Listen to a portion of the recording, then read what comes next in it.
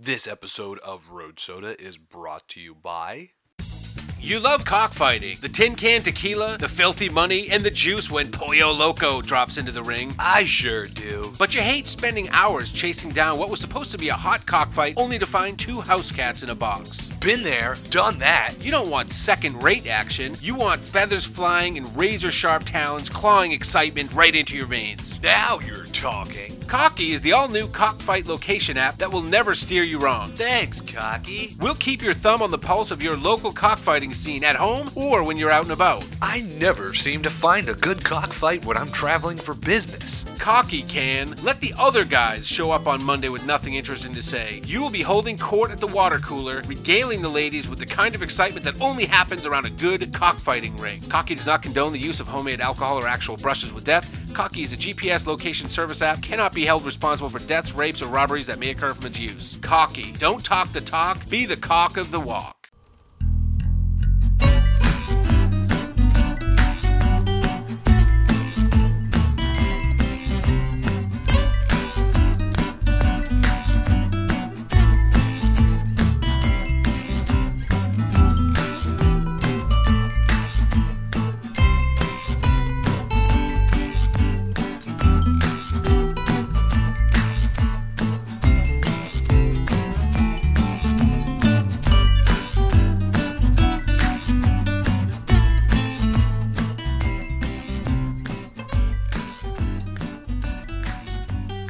Welcome to another episode of Road Soda. Thank you for cracking your 83rd Road Soda. On this episode of Road Soda, we ask, is that tequila or weed? And the answer is yes. Also, wow, Icelandic Airlines really sucks. I'm Isaiah Cooper. With me is Greg McGinnis. And I have a guy at NASA wants to keep you in bed for 2 months. And also, we bring you the dirt, the in-depth, behind-the-scenes story of Motley Crue that no one wanted. Nobody wanted. Greg said he was pushing for it, and he's like, nobody wanted it, but I got it for you guys. And Greg's really excited about that Millennial Book Club segment. Episode 83. What do we have for 83, Greg? We've got a very exciting lineup for you. So we've been doing episodes of things that are 83 to coincide with our show's evolution. And I do have one of those. It's got a very tight... or shows that have the same number. This episode. We haven't done 83 yet. That's true. So we're on 83. So we're doing... That's the beauty of it, is we're landing right on it. Right. Episode 83, I thought was of note, of WTF, which I keep an eye on. June 21st, 2010. Jim Jeffries. Probably for the first time. Maybe his second time on. Also... Episode 83 of a program called MASH. Have you ever watched that show before? Have I ever watched MASH? No, but Alan Alda was at my parents' wedding.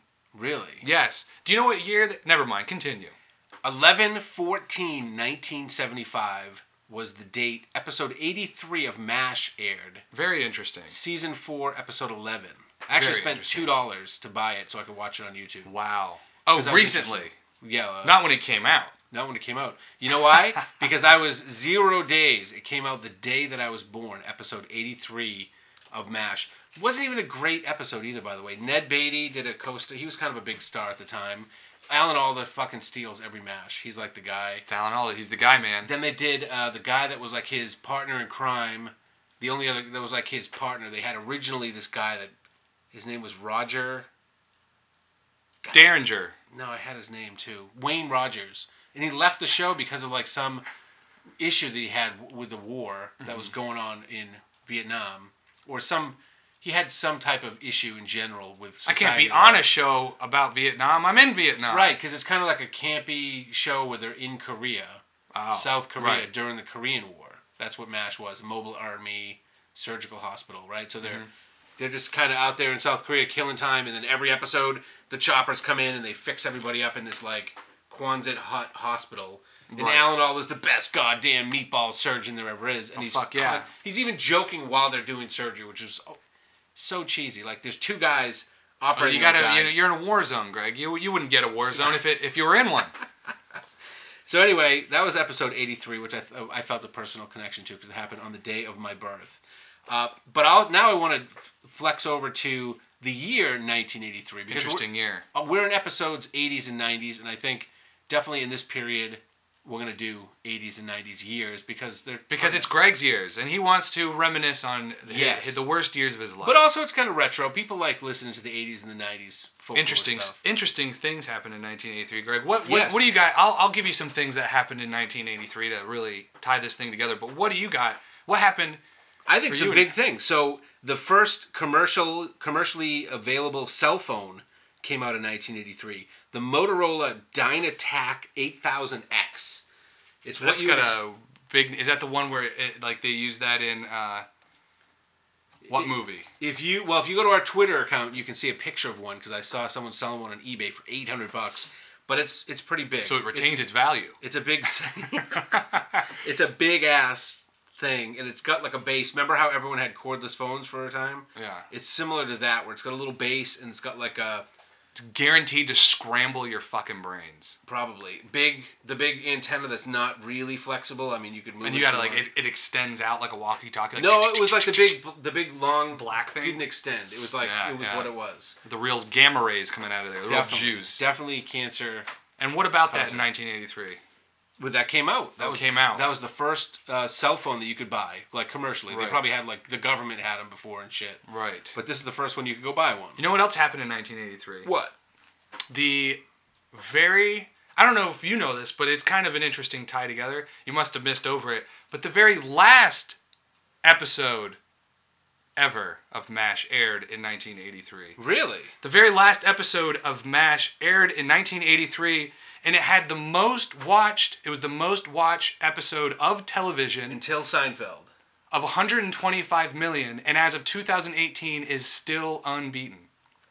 Wow, I knew that was very highly viewed. It was a very popular show. The last episode, 1983 of MASH. So it was on your birthday, and here we are, 83. And in 1983... Bam. Didn't that tie together? So you got another one? That was a nice tie. Yes, TCP/IP. You familiar with those letters? It's just isn't that a Juggalo group? I wish. The Internet... Family, woo-whoop, Fago, that kind of thing. The Internet Protocol Suite is the conceptual model and set of communications protocols used in the Internet in similar networks. It's commonly known as TCP/IP. I remember as an early dial-up user... You had to select that when you were setting up a network. You had to plug into your modem in the fucking computer, right? And then you had to select TCP/IP, which stands for TCP/IP, Transmission Control Protocol, and the Internet Protocol. Basically, Insane Clown Posse. I'm pretty sure it would be the TCP. I'm not sure what something Clown Posse, but not Insane. All right. You know what? The Clown Posse / Insane Posse is kind of right there. That might be a nice way to remember it if you're a juggalo and you're into the internet. But basically, this is what they classify as the inception of the internet. So basically, the internet started in 1983. They went from a less usable and flexible format to TCP/IP. That's Al Gore's invention, right? Al Gore. There you go. And then in 1990, there was another big step.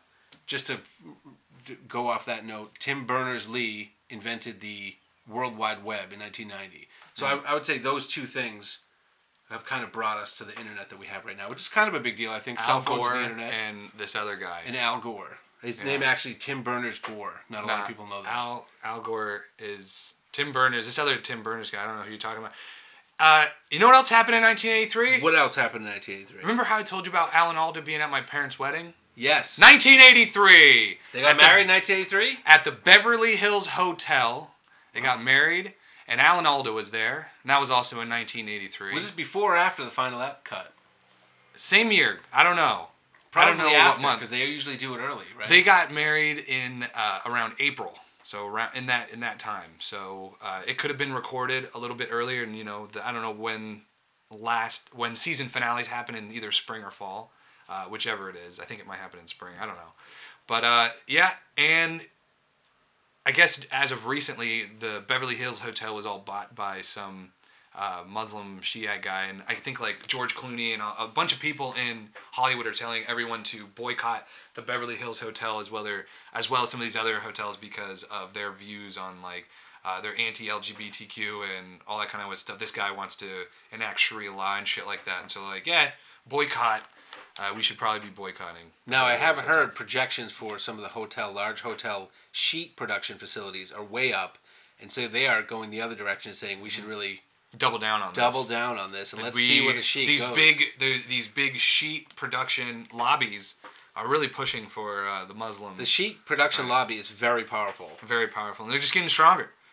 So that also happened. So isn't that a nice... you were born on the 83rd episode of MASH.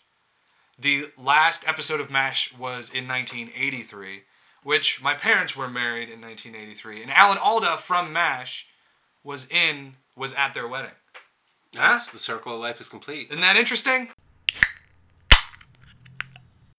Hi, Percy Mays here with Ultra Screen Clean. You know my brother Billy is dead, but you might not know how he died. Filthy cell phone screen. Ultra Screen Clean is the only filth-fighting product that harnesses the cleaning power of Swedish algae. Think there are a lot of germs on a homeless guy's taint? Of course there are. But right now, your cell phone has 5 times more filth. So if you want to keep using your face as a park bench, have at it. But if you want an ultra clean cell phone and to not die like my brother, Ultra Screen Clean is the answer. My name is David Potter. I tried a lot of different products before this one, and my life totally sucked. But then I came across this one, and I am so happy. I literally cream my slacks on a regular basis. But wait, there's more. If you order now, we will send you an extra month's supply free. Ultra Screen Clean, a Popco brand.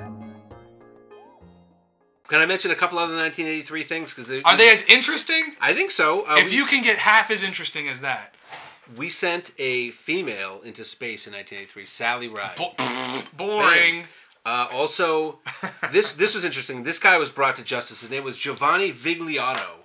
In 1983, he was convicted of fraud and bigamy. He was purported to say he had 105 wives. This guy... Is that different than reported? This guy had a really cool... Well, because they don't know what the actual number is, because not all the women came out. Allegedly. It said 105 women. This guy had a fucking... So he was like one of these magnetizing guys. A woman said... They call it a harem. A woman said... So he didn't start a cult. I want to get her exact... You know what they call that, Greg? What? The Kavorka.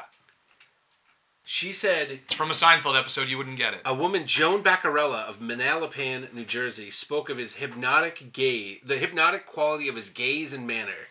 He proposed to these women on the first date. That was his normal ruse. He would say, I want you to move into my place. Let's get all your stuff, put it on the truck, get it out of the way, and then we're going to start our new life. And then the new life would consist of him getting back involved with the truck with all their shit in it, and he would take it to these flea markets and sell it. Oh, genius. It's pretty fucking genius, For dude. nickels on... Yeah, you pack it up in the truck, I take it and I sell it, and that's it. Bam. 105 women. Bang her a couple times, you know. Was he doing this in Italy? America. He's doing it, but he was Italian. We don't even know. Land of the swap shops. One of my favorite things about this whole thing is that this guy was such a lying son of a bitch. Nobody was able to say who. They've said maybe he was born in Italy in 1929. Although this says he was born in New Jersey in 1934. Right. This thing says this. He always told the women this. The golden age of shitty record His keeping. license that when they busted him had an address on it there was like a no such address. How do you even do that? I mean, I guess you can get There's away no with internet, shit. man. They just write it down. They don't know anything back then. I just thought this was pretty interesting. And the guy, the 105th victim, they called her the 105th victim. It probably sounds like there was more like 80 to 85 women that he actually married. Right. And And then then everybody sold else his that shit wanted at to a flea jump in market. on that lawsuit and get some money out of the case. And Well, I think, no. I lost everything. The New York Times posted a thing when he went to jail in 1983 when he was finally busted. They said 105 wives, so they were probably, Was he handsome?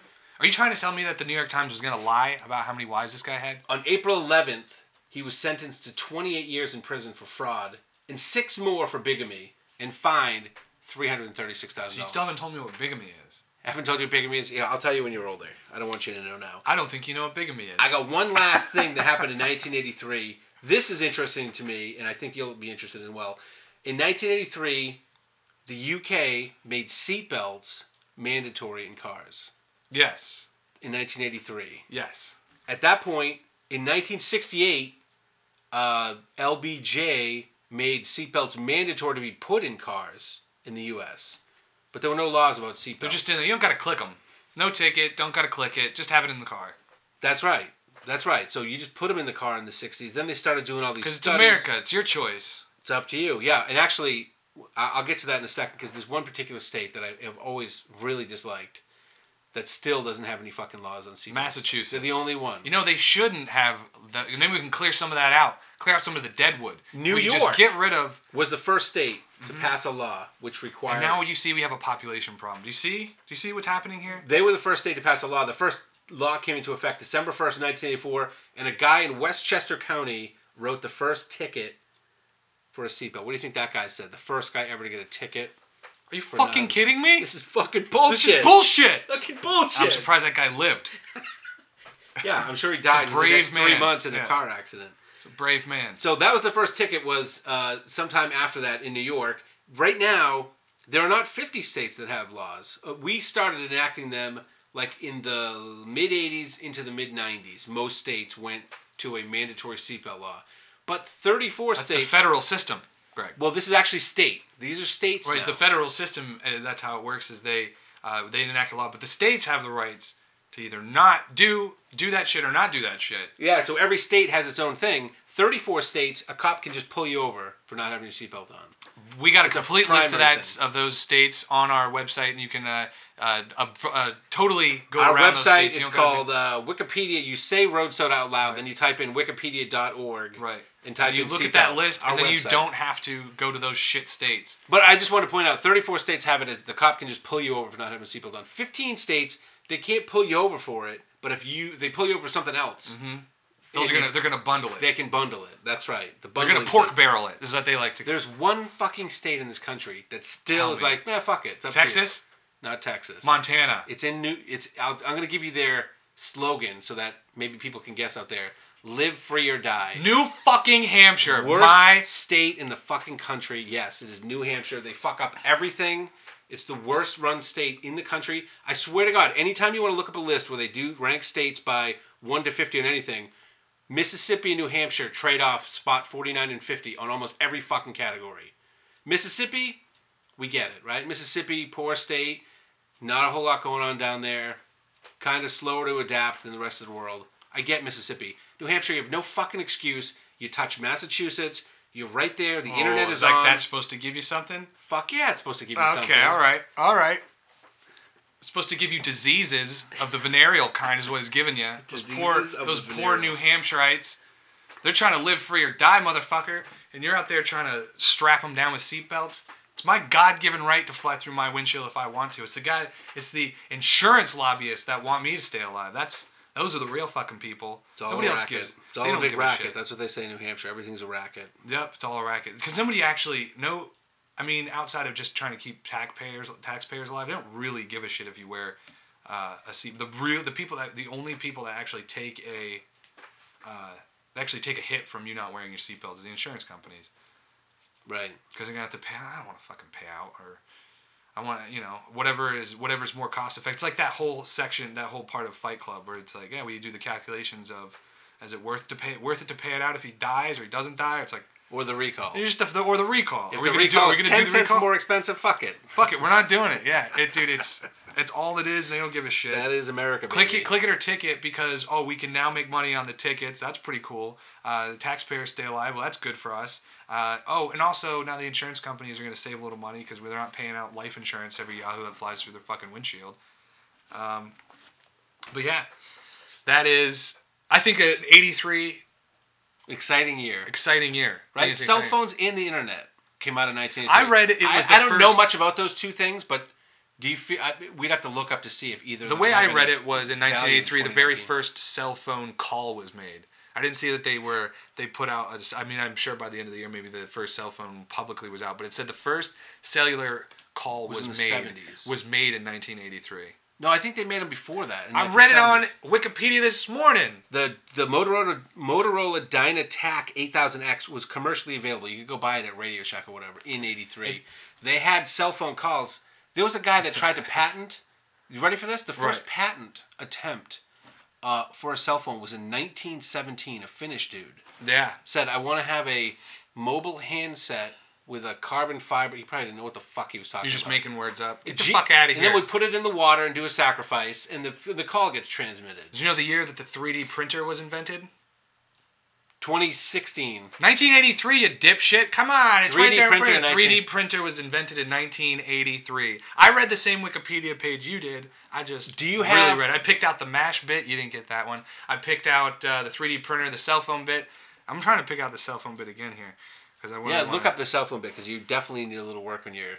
Right here. Ready? Facts. It happened right in January. So maybe in January they made the first phone call, and then by the end of the year, you could buy that commercial cell phone from Motorola. Oh, geez, that was already really... January 1st, mitigation. January 3rd... Okay, right up top. This year, 1988, saw both the official beginning of the internet and the first mobile cellular telephone call. It's like one of the first things on the page, right up there in the first paragraph. Yeah, but then if you read further down, it's the first call is made in like the 70s. It says it on the Wikipedia page. Well, that doesn't make any sense then, because they said the first cell phone call was made in 83. What do you expect for a free service that's now looking for fucking all this money, by the way, every time I go on Wikipedia? Can you please give us some money? We know you're a heavy user. Fuck off. I've been getting it for free forever. I'm a heavy user. I'm not paying you. I used to pay them. Whatever. Hi, Sammy Mays here with Mega Screen Scrub. My cousin Billy loved to talk on his phone, and that's what killed him. Cell phone grime. It should have been his brother Percy, that piece of shit. Mega Screen Scrub is the only grime-fighting product that harnesses the cleaning power of Norwegian algae. Think there are a lot of germs on a hobo's asshole? Of course there are, but right now your cell phone screen has 5 times more grime. So if you want to keep using your face as a subway seat, have at it. But if you want a mega clean cell phone and to not die like my cousin, Mega Screen Scrub is the answer. My name is David Potter. I tried a lot of different products before this one, and my life totally sucked. But then I came across this one, and I am so happy I literally cream in my jeans on a regular basis now. But wait, there's more! If you order now, we'll send you an extra month's supply free. Mega Screen Scrub, a Popco brand.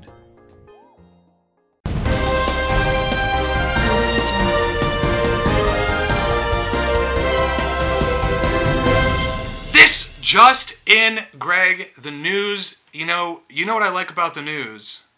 What do you like about the news? I like the news because it never stops. It seems, sometimes you think, man, there can't be anything else, but then all of a sudden you see that they are turning the bacteria that makes tequila, that turns sugar into alcohol for the particular alcohol that makes, or that is tequila.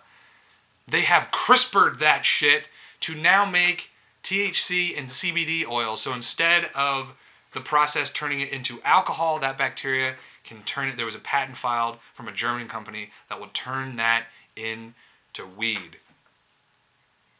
Interesting. That is interesting, isn't it? You know what? I think I like that news story. So that just happened. They just filed that patent this past week.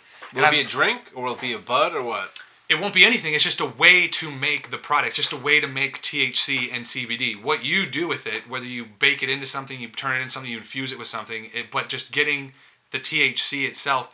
And the reason I like that news story is because we did our stock talk last week, and that crosses perfectly with two of the largest stock things in the world right now. Not just with what I like to do, but like the 100 most top ones are things that are CRISPR and things that are marijuana, and these two things cross. So they CRISPR'd, which means they gene edited this bacteria to, instead of it produce, like I said, it takes sugar and then it turns it into alcohol, most specifically into tequila.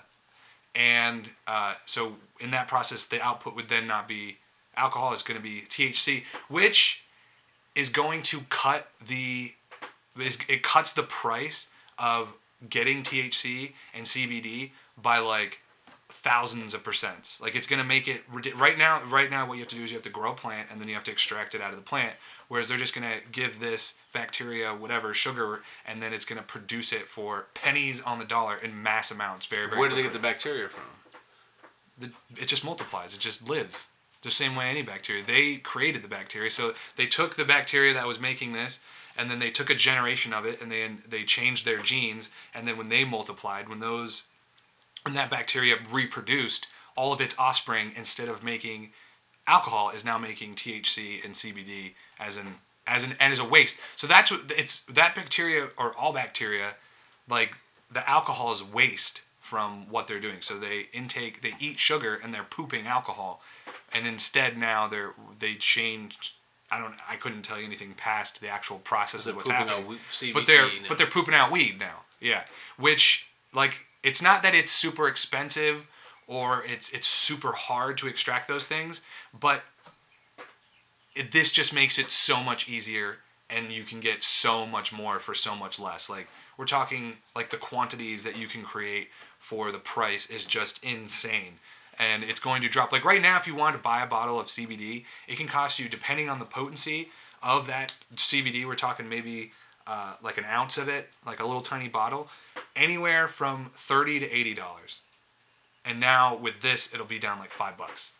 And it's still going to be a good quality. You can be high potency, good quality.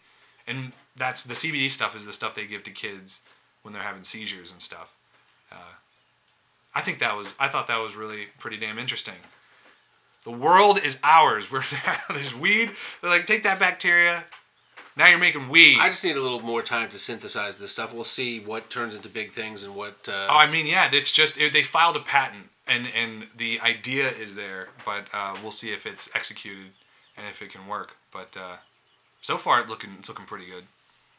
Very interesting. I don't know what companies, or if they're companies you can even invest in or anything, but it's just interesting that is where it's going. We will keep you updated on where you can update to get this tequila weed. Tequila weed, man. Tequila weed bacteria shit. That's right. It'll get you fucked up.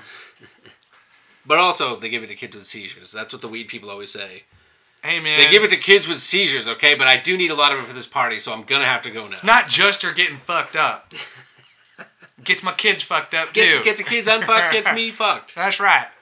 What do you got for news? What happened for you in the news? Well, I saw a story about a study that NASA is commissioning where they want to pay people $19,000 to participate in a study where they have to be willing to stay in bed for 2 months. Now, can I ask you, what year did that article come out? March 29th, 2019. Really? Yes. Because I heard about that like years ago I heard they like already ran that. Well, they may be... Maybe they're redoing it. Maybe consistently doing these things. I mean, they always have to, do the study. Yeah. You have to be able to speak German.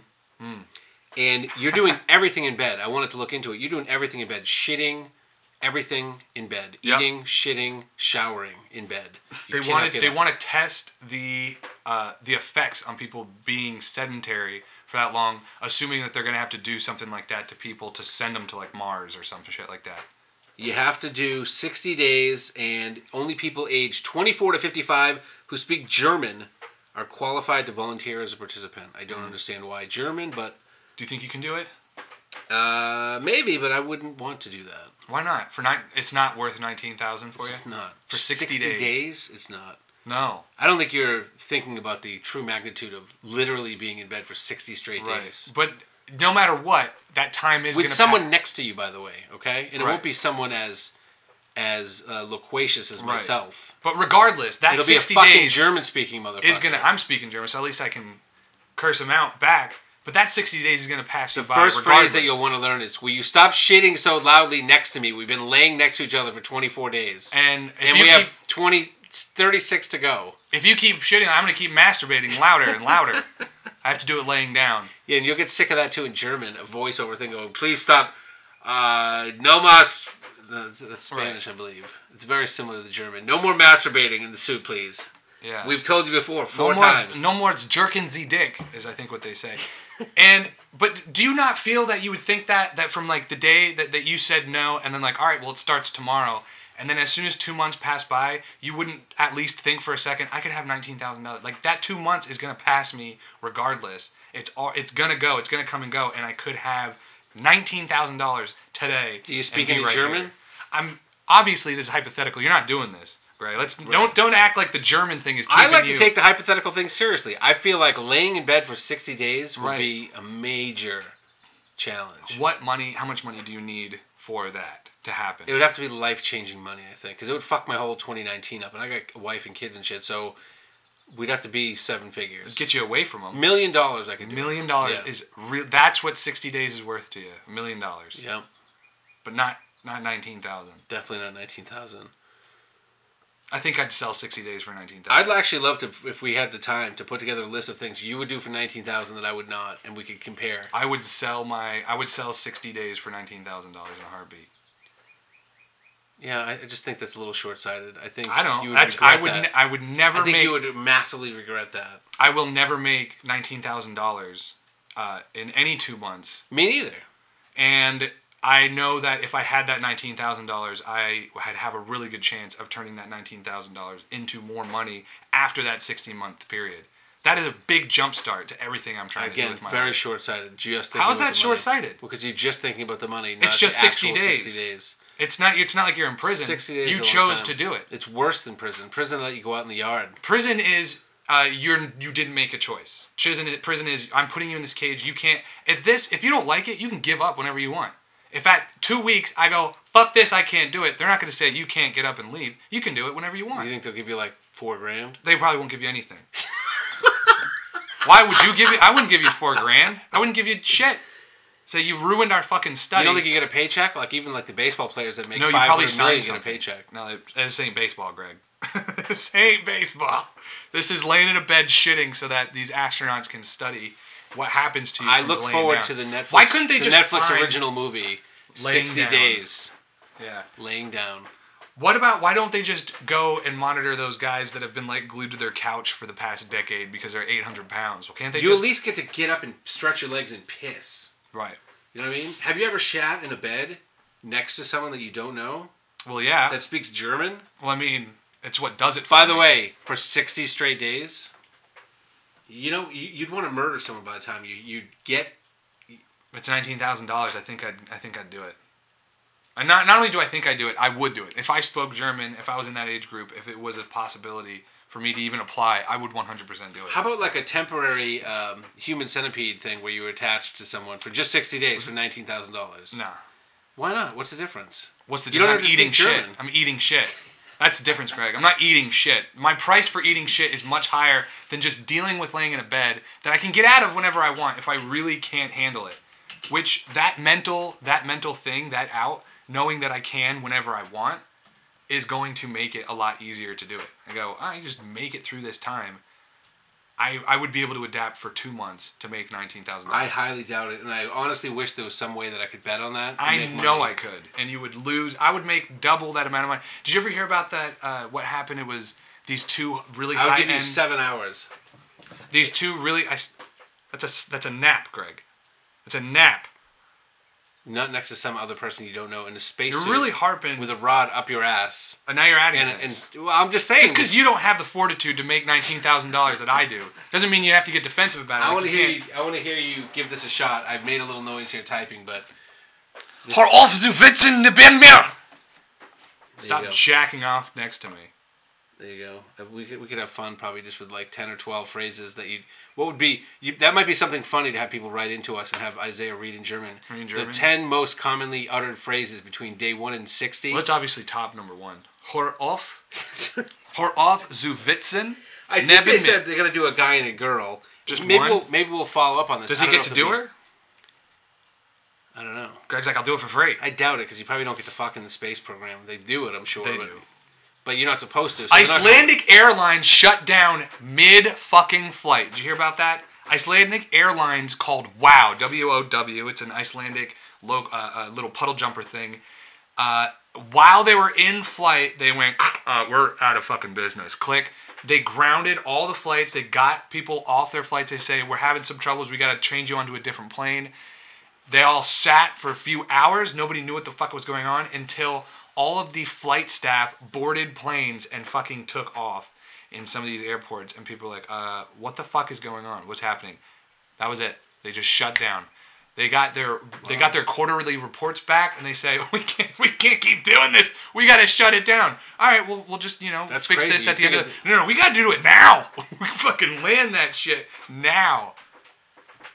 Do you imagine that? That's crazy. Even like a restaurant, if like a small little restaurant is like they're shutting down, like we'll shut down at the end of the week, right? They don't go, all right, finish up, all right, get out of here. You think it'd be more expensive to just drop people off because there's going to be lawsuits and people are going to be putting in for all kinds of waivers and vouchers. They just and landed. All the planes in the air just landed. They say, get off. In one places, they like gave them vouchers for like pizza or something, just to hold them over. And they're like, all right, get the fuck out of here. Latch the doors. Shut the lights out. We're out of here. You guys probably aren't going anywhere for a while. Oh no, your plane's coming.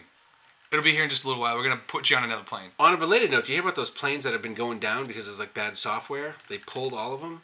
No, it's like a type of 737, like the Mega 737 GL or something. Are they crashing? Yeah, they're crashing. They're crashing because the software in it, at some point with normal shit that the pilots are putting in, is telling them that there is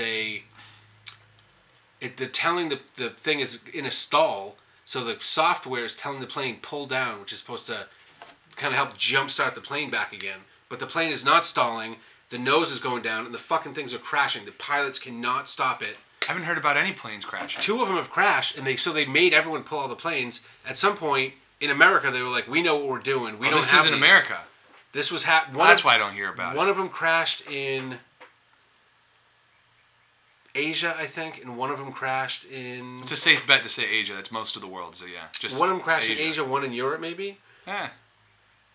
And, but America has, like, Southwest Airlines has a lot of this particular model of plane, and they were like, if you had to we're ask not doing me, this. I would say Southwest or Spirit. It would be one of those two. Well, Southwest is a discount airline, but they're not, like, as janky as fucking Spirit or, like, apparently Allegiant. They are. Well, so they didn't want to ground their planes, but then Trump and the airline, whatever place, they said, we are going to force you to ground them. And, like, it's not like they have backup planes. Like, they keep it pretty tight. So maybe it was Icelandic. If they own 42 planes, 41 of them in operation, and they take one out at a time to do work. If something happens, they put people on another plane. All these planes are the same. They all got the same software, and they all got grounded.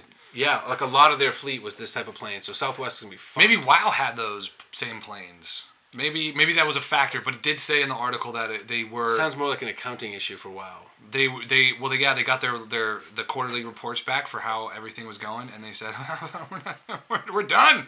We are done. And they just shut it down. What else you got for news? The stewardess, you just gave me a vision of a stewardess walking back down the aisle, yoinking peanuts. Sorry, those are not yours. Nope. We cannot... Nope. She's taken as her severance package is what she's doing. She knows her family is going to be living off peanuts. She walks off the plane first. She goes, give me 10-minute head start. She's making her arms into a basket. And she's got all those little mini shots. Yep. If someone shut the lights off, we're fucking out of here. The place sucks. So what do you have? Second death. This is from the USA Today. Second death this week confirmed at Grand Canyon. 2 separate, unrelated people taking pictures in the Grand Canyon, got too close to the edge, fell into the Grand Canyon. There's signs. There are signs. Fucking idiots. Yeah. So the second guy was from Hong Kong. He was a tourist from Hong Kong, and he just was leaning over some specific spot. Yeah, that does fall right head into the statistical average for how many people visit versus how many die, and which ethnicity it probably would be. They love taking photos. They love their cameras. They love the tourism. They love seeing our national monuments.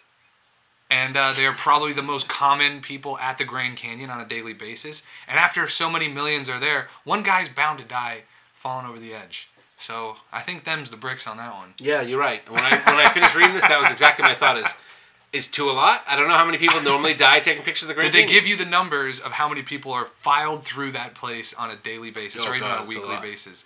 Yeah. It's a lot, but usually when you go to like a public park or something like that, like they put the railing so far, like no one is going to die unless you're a fucking idiot and you climb over it and then you take 5 more steps. This seems weird. Like the guy just was leaning down a little bit too much. I think however they're wording it, they're just trying to be really nice to the guy, maybe. I don't think you're right, because you're exactly right. But out of all those millions of people that file through there, one of them's bound to be a dumbass and, the other dipshit himself over the edge. The other thing, because sometimes it's just incredulous to me that someone would actually die leaning over taking a picture. Sometimes I really think what happened is like he was traveling with like a Hong Kong diplomat, it's a bigwig, and they got into a fight, and the guy just fucking threw him over. He had his henchman went, just throw him to gorge. I'm not. Right.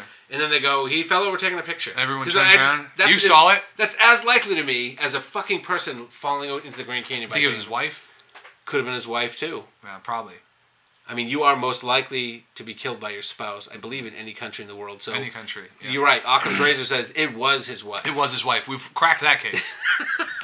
It is more likely. Both of their wives. That's right. It was both of their wives. It's a new trend here in America. In fact, that's how they're selling those packages over in Hong Kong. They say, visit America.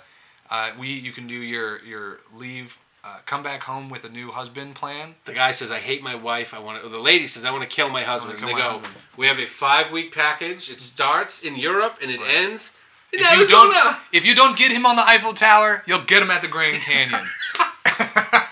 That's awesome. They're like several attempt points. If you get cold feet, we have people standing by to help you with the next point. Ooh. You can do it at the Sphinx. You can do it in the Eiffel Tower. You can do it in the Grand Canyon. We'll get rid of your husband. We will make it happen. 79% of the time it works.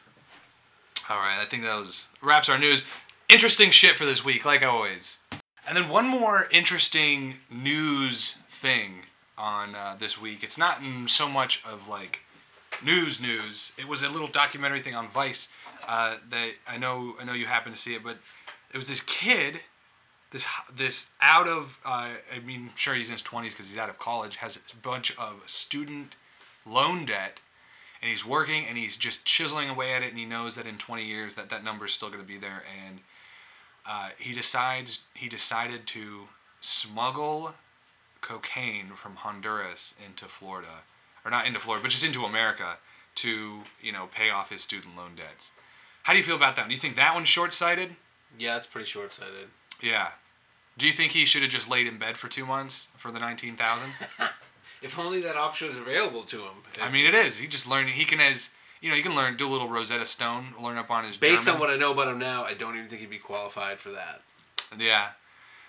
He was... What was this, a 15-minute Vice? It was like a little Vice documentary. I think it was like a full episode of something, but they cut out the commercials. So it was just a smooth 15 minutes. Yeah, dude, it was, you know what this was? It was a glimpse into white kid delusion. It's this kid, because you look at him, and it's this kid that grew up super Christian, just sheltered from the world. Even said in there, he's like, I grew up and I was in a Christian family and went to youth group, and then I went to college. I didn't even do any drinking and drugging until I was in college, and then I fucked my first girl and my world was open. And but that's, he's saying that's when he even started doing anything. And his idea of like partying was not, not like these real guys that have been out there in the fucking trenches. This guy doesn't know about this shit, right? This guy doesn't know about what the fuck he's talking about. He's never dipped a pipe cleaner in cocaine and stuffed it down his dick hole. Right. He's just lame-ass Christian kid. Yeah, right. But at one point he did say after he graduated, he had this huge debt, and he went down to Honduras for some other reason, but just saw the difference in price and the quality of this Honduran cocaine, or this cocaine that they have down there, and then what it is there. So he hatched his plan, dude. He looks up, he just Googles how to smuggle cocaine, how to eat cocaine, just the most blatant shit he possibly could on the internet. And but then he did it. He went down there and he put it in the fingers of gloves, and he wrapped it up, and he swallowed it. And that's just him being removed from reality and just seeing that on movies and reading it and stuff and being people do that. And it's and then he's like, that's what I'll do. I'll make a quick buck to pay off my student loan debt. But it seemed like he ate it all, made it through security, all that stuff, made it into America. And then when he was here in America, he, what was I going to say? Yeah, when he was here in America, it seemed like he had no real backup plan. You think he would take Epicac or something to puke it up or do something, but he just... I think you shit him out. I think that's the I think people keep a piece of... They tie him on a big string, and they keep him in their mouth. They keep the end of the string in their mouth, and then they fucking pull them up. Really? Yes. Oh, okay. I think there's much better ways to do it than trying to pass a rubber pellet. That is gonna fuck you up.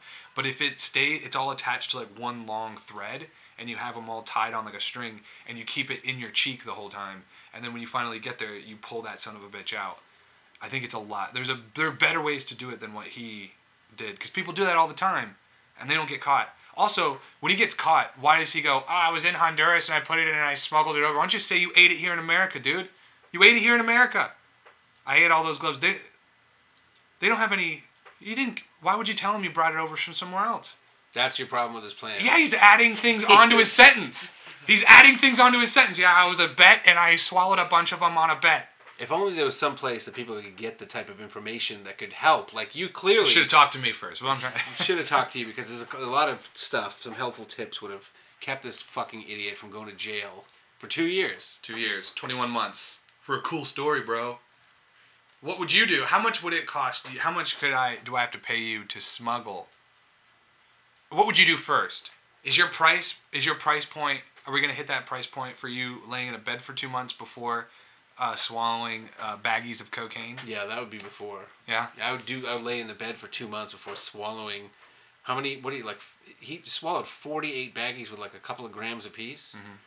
Yeah, he got real high. I mean, because one broke apparently in his stomach. He said he started getting geeked. Hamana.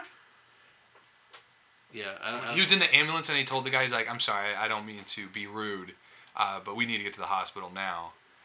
And the guy, I've never heard of this happening in my fucking life. The guy said, I don't sit across the desk from you and tell you how to swallow your fucking bags of cocaine, you fucking idiot. I'll sit down there and vibrate into another existence while I drive with no lights on, no sirens. And then they took his blood pressure and the guy was like, yeah, you might want to flick that shit on. We got to get out of here. This kid's about to like explode. It's like, who the fuck would do that, dude? What kind of... I've never heard of an ambulance driver... I think if you're enough of a dildo, though, when the ambulance drivers pull up, they're like, this guy's a fucking idiot. Do you think that... We're not risking getting into an accident for this. Being an idiot and being a dildo, to me, are two different things. Like, being an idiot doesn't warrant me being a complete jackass to somebody who has just swallowed baggies of cocaine. Hey, don't tell me I had to do my job, asshole. It's like... that's not... Unless this kid doesn't seem like that guy is like an asshole. The Christian kid's the kind of kid you're going to be a dick to because they're an asshole. Is different. There's a lot of elements here. You got the idiot, you got the asshole, you got the dildo. So but I don't think he was... I was thinking jackwagon this whole time. Whatever it is, I don't think it warranted that response. I don't think this kid was like, hey, motherfucker, step on it. Like, I don't think he was being rude. I think he was No, but I think when they start asking, like, all right, so what's going on here? I don't really know. I'm a fucking moron. And they were like, you did what? I don't want to say it in front of the cop. But Can I say nothing you're saying is warranting the guy going, hey, you don't tell me how to do your job. It's like, dude, this kid's terrified at his fucking head with... I just have a feeling that 5 minutes could transpire with you and that kid. Right. And you would already be like, this guy is a fucking idiot. Right. But idiot doesn't make me be a jackass to somebody. If, in their idiocy, they've caused me to have to, like... Right. But if they're also threatening cardiac arrest, and, like, I'm the thing that's going to save their life or not save their life, I'm not going to be I'm not going to talk that way to somebody. See, that's unless that guy was saving lives, Isaiah, not... And the cardiac arrest of an idiot of this magnitude is not that huge of a fucking problem. It's your job. You signed up for that job. People pay you to be a guy that runs people around that are in dire need of your help. And unless that guy was rude to you, was being mean, was like, hey, motherfucker, step... Like, then you go, yeah, sit down. Don't tell me how to do my job. They had to just... This is on the doing your job theory. They've had to put in extra... They do these things they put into the steering column of, like, work vehicles to track people on GPS, to say... You're not going over to your girlfriend's house to bang this broad. Mm-hmm. You're going back and forth between A and B. Right. They had to add another layer of that because people were not going that far a route, but like pulling into a parking lot and sleeping. So they said, all right, well, we got to know when the thing's on or off. Right. And then they had to put another layer in because guys were like, fuck it. I'll just pull into this thing and leave the fucking motor running for 2 hours. Mm-hmm. So I'm just saying, doing your job means something different to a lot of different people. This ambulance driver guy... clearly was a dick. Yes. And didn't give much of a shit about this kid. Obviously. Exactly. Yeah, he does not care. And what I'm saying is that guy's I'm in that situation, he's the piece of shit, not the kid that... The kid's an idiot. Being an idiot... I think it's a close tie. Being an idiot doesn't warrant... I'd have to know who kicked off. Rude, especially when you're facing death very clearly, and you are the thing that's like, dude, that's a huge... When they said, I was like, holy fuck, maybe he doesn't remember it because he was in some cocaine-addled delusion and he's not remembering it correctly. But if that did happen and perspire that way, I would, like, as somebody who would be a superior to that person, I would heavily consider like putting him on suspension or something. It's like, you don't fucking talk to people like that in your... If like, I was that guy that was under threat of being in trouble, I would have said, can you just do me a second, boss? Humor me. Go talk to this fucking guy for like 5 minutes. Yeah. And I feel like he'd come out and be like, all right, you're fine. Fucking guy is a fucking idiot. He's an idiot, but that doesn't mean you can be rude to him. Greg is talking... Greg's... Your parameters for being completely... Do you think we should just kill all the dumb people, Greg? No.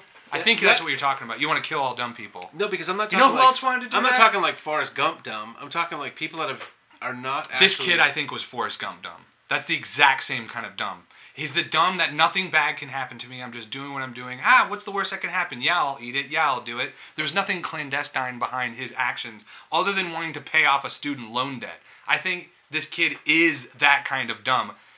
I think that's exactly the kind of dumb he is. And you want to kill him, is what I'm hearing. You want to kill them all.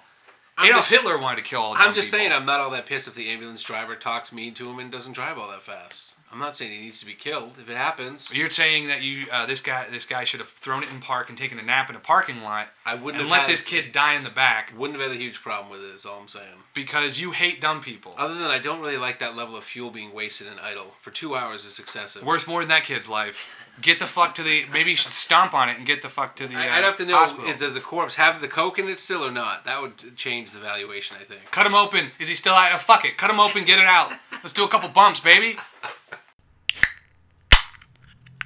This episode of Road Soda is brought to you by Smuggle Buddy, the #1 smuggling app. Download Smuggle Buddy and easily smuggle everything. Drugs, people, and drugs in people. With Smuggle Buddy, tracking your paraphernalia has never been easier. Know what's on the ground, in the air, and in the toilets at all times. Expense tracking, airfare, supplies like baggies and laxatives, all at your fingertips. I'm a mule, and I risk death every day from a rupturing drug-filled condom in my stomach. The last thing I need is a missed payment from my coyote. For mules, Smuggle Buddy is a game changer. Mules can pair with dealers and coyotes, track frequent flyer miles, and with the seamless payment feature, you will have your money before the last baggie hits the toilet water. Thanks, Smuggle Buddy. Smuggle Buddy, your one-stop shop for smuggling solutions.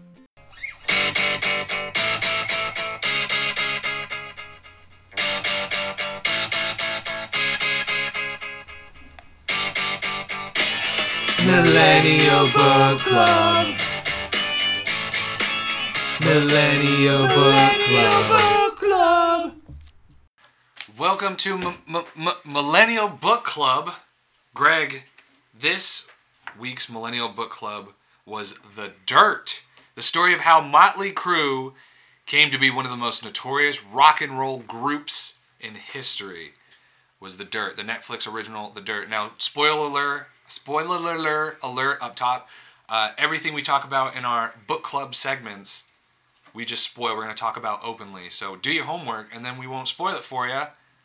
And then we'll announce the new Millennial Book Club homework or assignment at the end of this segment. At the end of this segment, Jiminy Christmas. Greg, what is your feeling or your connection, your personal connection to Motley Crue? Minimal. Never liked that shit. So you were never hair metal? You were never a metal guy? And I'll tell you why. I had an older brother that was 6 years old. 6 years or 8 years older than me? 6 years older than me. 4 years older than me. He was older than me. And he was into like metal. Right. The Like good stuff. Well, I hated that shit when I was a kid too. But Right. he was very, he was like... He was just so... Not to me. He didn't give a shit what I thought about anything. Mm-hmm. But he was just so disparaging towards this gay hair metal shit. Yes. That it just... So you just hated washed both off of them. me. And then, but your opinion... I probably hated the real metal worse because Right. I had to like listen to that shit. I was just telling my sister the other day, I slept in bunk beds for a period with him. I had the bottom bunk. And I would wake up and on the wall, directly what I looked at was this very iconic Metallica poster. Right. With the, the fire guy? It's not like a Metallica thing, but like it was a concert poster or something for Kill 'Em All.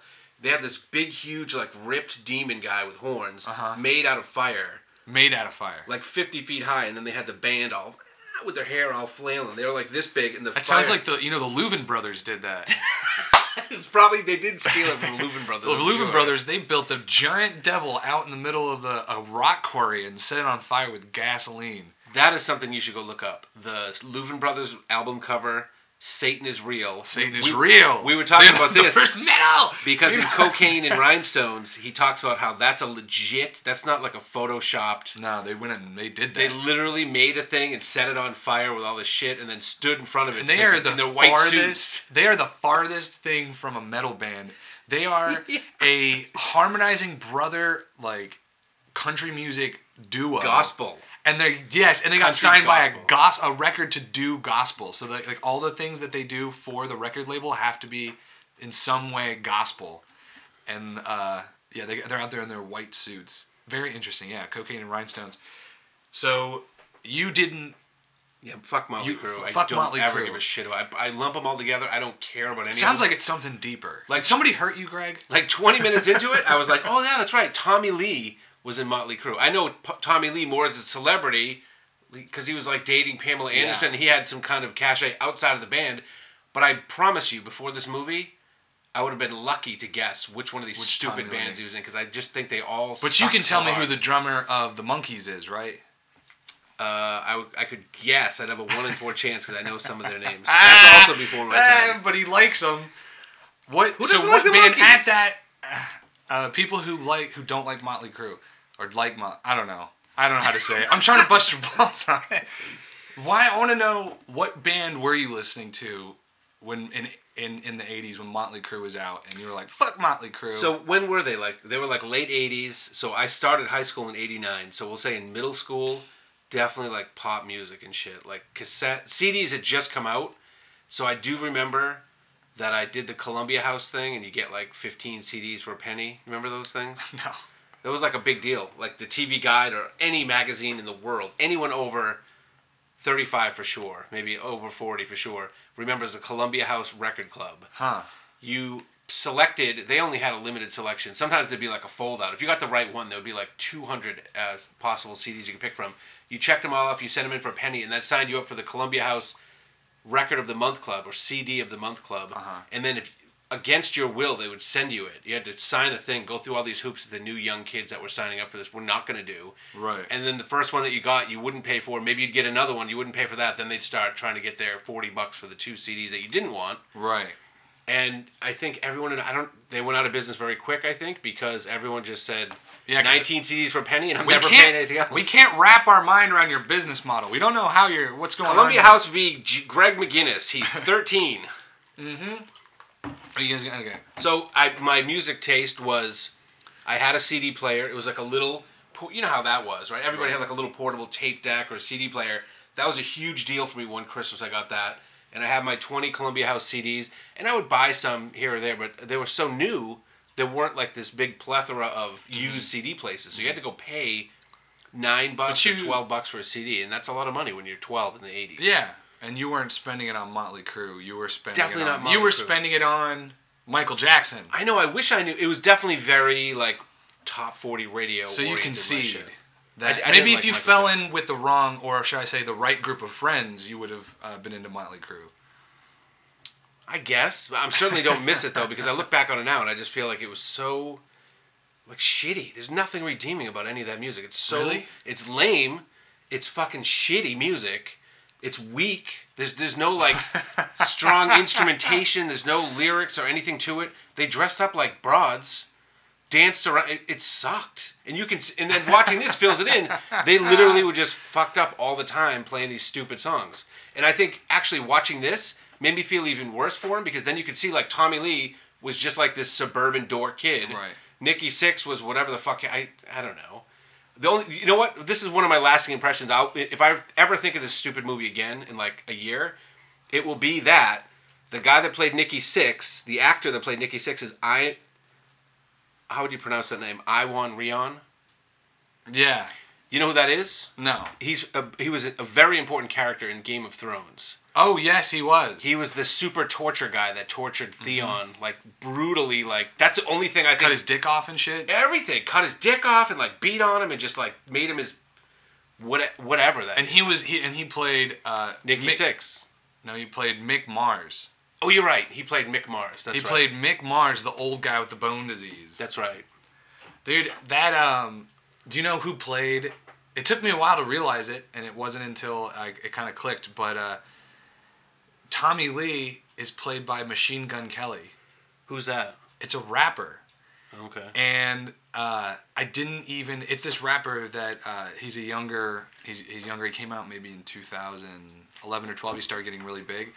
But in more recent years, it's always been kind of a back and forth thing with him and Eminem. And now that that Kill Shot song that came out, like, what's his name at our office was listening to it, and I used to have the Disney Channel, but I don't anymore, so I'm not sure. Oh, this is a man. He's making fun. Everybody, Eminem, Motley Crue. Who isn't safe? No one is safe.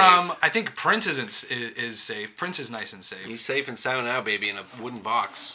Just where Greg likes him. Greg, painted in some fluorescent color, I'm sure. Yeah, you would know. You got him down there in your box. I would know. Painted up, and yeah. So let's try to separate your disdain. Okay, you still haven't given me a band that you do like. You just keep saying top 40. Yeah, I know. You're kind of skirting the subject. It was not a memorable period. It was kind of pre-formative for me. Like, what were you listening to in 6th grade, 7th grade? Flogging Molly. Okay. I guess music was not as big of a deal for me in the middle school years. Right. I've always felt the same way. I mean, music is definitely taken a backseat to some things. But I mean... It did for me in high school. In high school... So let's use high school. So I remember a kid giving me a tape. He had copied from CD onto both sides of a tape, Nevermind. That was huge. That was so huge. Is that the band or the CD? Nirvana. Sorry. Nirvana's first... He's going inside. It's their first big album. They had albums before that were like, you had to be in Seattle or whatever. But Nevermind was like the one with the baby floating in the water. Right. Baby Dick was on the cover and they had the dollar on the hook. That was so huge because I was like, what in the fuck am I listening to? And I remember that was the first time I felt like I was ahead of a wave on something. Because just being like suburban milquetoast Greg all through middle school. And then you had a little cachet. I just waited till NBC told me this is hipster. That's that feeling, that taste. Exactly. That's what creates the hipster, Greg. Exactly. But by the way, I don't have like an unhealthy commitment to that type of shit. I'm not jonesing to be ahead of the curve. But that was a time where I went, I already know what this is, and I wasn't used to that feeling before. So, but I wasn't like a huge grunge guy either. I loved Green Day in high school. I liked. What if the movie was about Green Day? How would you feel? Are you able to separate the movie from your disdain towards the band? Well, all right. So no, I can separate it. I was just kind of giving first thoughts, which are I just really have contempt. You hate the band. I have contempt for that whole genre of like right spandex hairband music. You know what I mean? I think it's a lot of fun. I think that would be. I think Bon Jovi actually was not a bad band. In that probably in my middle school years, they were big. Yeah. And I was like, whatever. It's not. Oh yeah, musically, he was brilliant. Bon Jovi.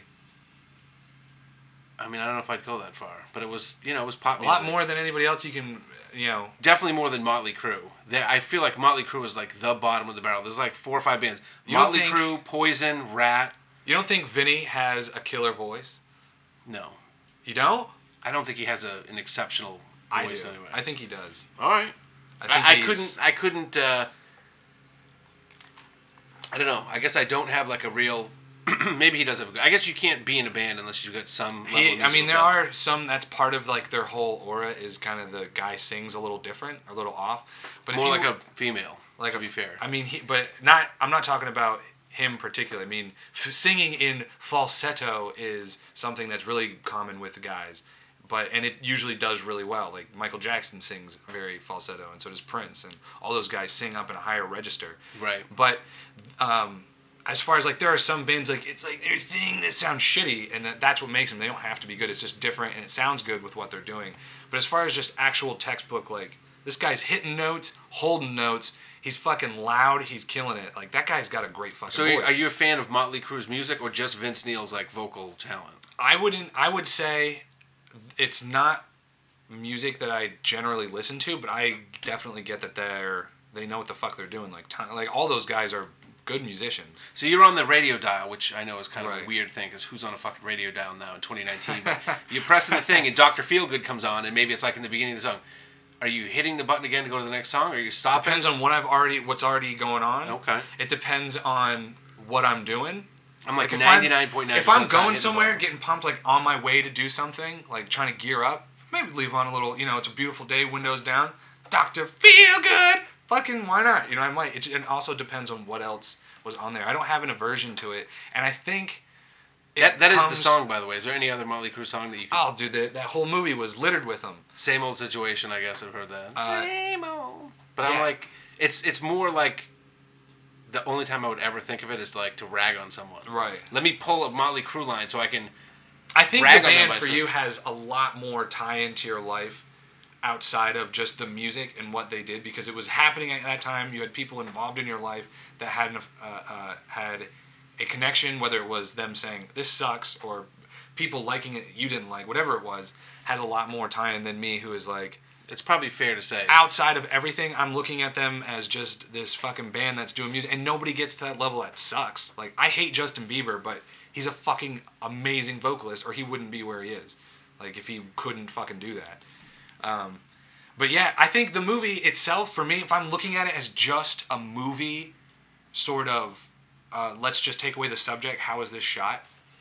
I thought it was entertaining, but they did this breaking the fourth wall, let's talk to the screen thing, and I think they let that happen too late in the film. Like, I think by the time that they should have... Well, it's kind of narrated throughout, though. And then they also did the breaking the fourth wall, literally, with the guy would look at the guy would turn. They should have done that right at the beginning so that we all know that's what we're in for. Like, it's when he was holding it, it's almost like they got to a part, like they went back and they looked at the whole movie, they're like, we didn't fucking add in, what's his name? How are we going to fix this? Make it a break the fourth wall thing and we'll shoot a couple shots. But wasn't it kind of narrated, though, from the beginning? It was, but there's a difference. It's still like a division between the narrator and the people that are, it's like, am I fly on the wall watching this? Or are these people reenacting what's happening? Like, there's a whole weird dynamic that you try to get in on this idea that they're leading you on. And if that's how they wanted to do it, it just seemed, whether it was or not, it seemed like an afterthought. It seemed like they just kind of threw it in after the fact, or like it really wasn't planned out. Just because the idea was that we were just watching these people do this thing, and it was all the characters were narrating. But it sounded like them now narrating what happened back then. But then having them break right in the actual story that you're watching was just weird to happen. I had bigger problems with the movie than that. That's like a subtlety that... That's just, and that's just a mechanics thing. Like, my issue with the movie was just in general. I just didn't think it was planned out well enough, and I don't think they put emphasis properly. Like, I feel like if it was a paragraph they were reading, they were putting the emphasis on all of the wrong shit. Right. The whole time. And it never landed right for me at all. And to be fair, I've just told you I don't really care for Motley Crue at all. But I'm always interested in biography. That's like, why not look at something like we just said? That was kind of happening at a big time for me when I was a kid. Yeah. I was just thinking about it, by the way. The schism kind of was, because as you were talking, I was like, maybe that is a bigger deal that I'm not giving enough credit to. And really, there was like the grunge.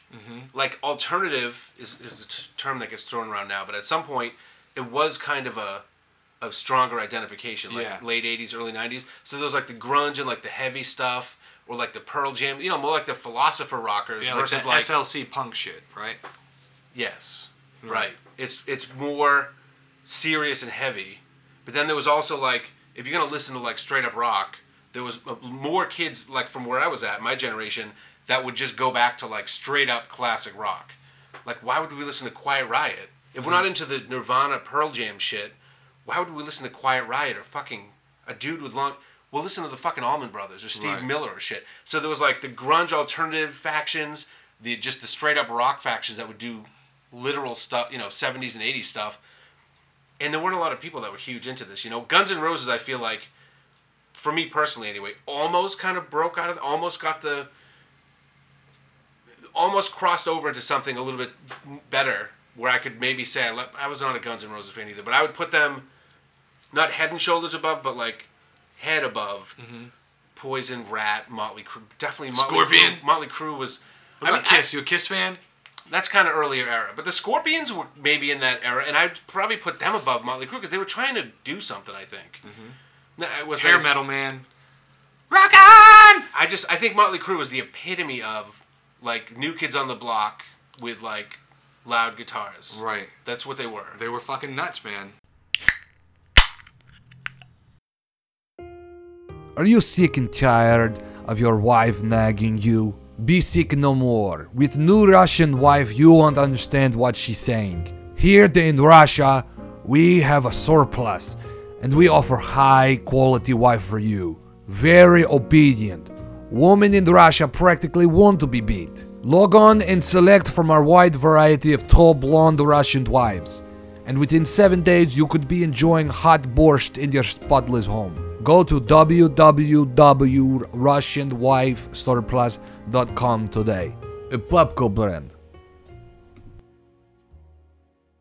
And I think the movie kept wanting to touch on all these things, kept wanting to show us these things, but there was too much that they needed to cram into an hour and a half, and they were making like leaps and bounds, and I think we didn't get a good story out of it because they wanted to cram so much in. And so it just kind of left things like moving around, like too disjointed, like moving around throughout the film. It made me think more about, because we had just been talking last week about the importance of editing and how nobody really realizes, you know, generally how important the editing is. But I wonder, maybe this thing was shot fucking awesome and they got it all in there, but then when it gets cut down, they're like, right, this is what we got, and it's kind of disjointed, and then they, you know, the notes come back and they have to touch some bases, and maybe that's why that the fourth wall breaking comes in later, but they cut all the earlier ones out. I always like to, you know, if a movie makes me start thinking about too much of that shit when I'm watching it, though, I think that's a sign of bad editing, where I'm like, right, oh, I feel bad. Like, I wonder who fucked this up, the director or the editor or the fucking yeah, camera guys or just the actors not doing it. You just want to be completely, forget that you're watching a movie, you're in the story has taken me away.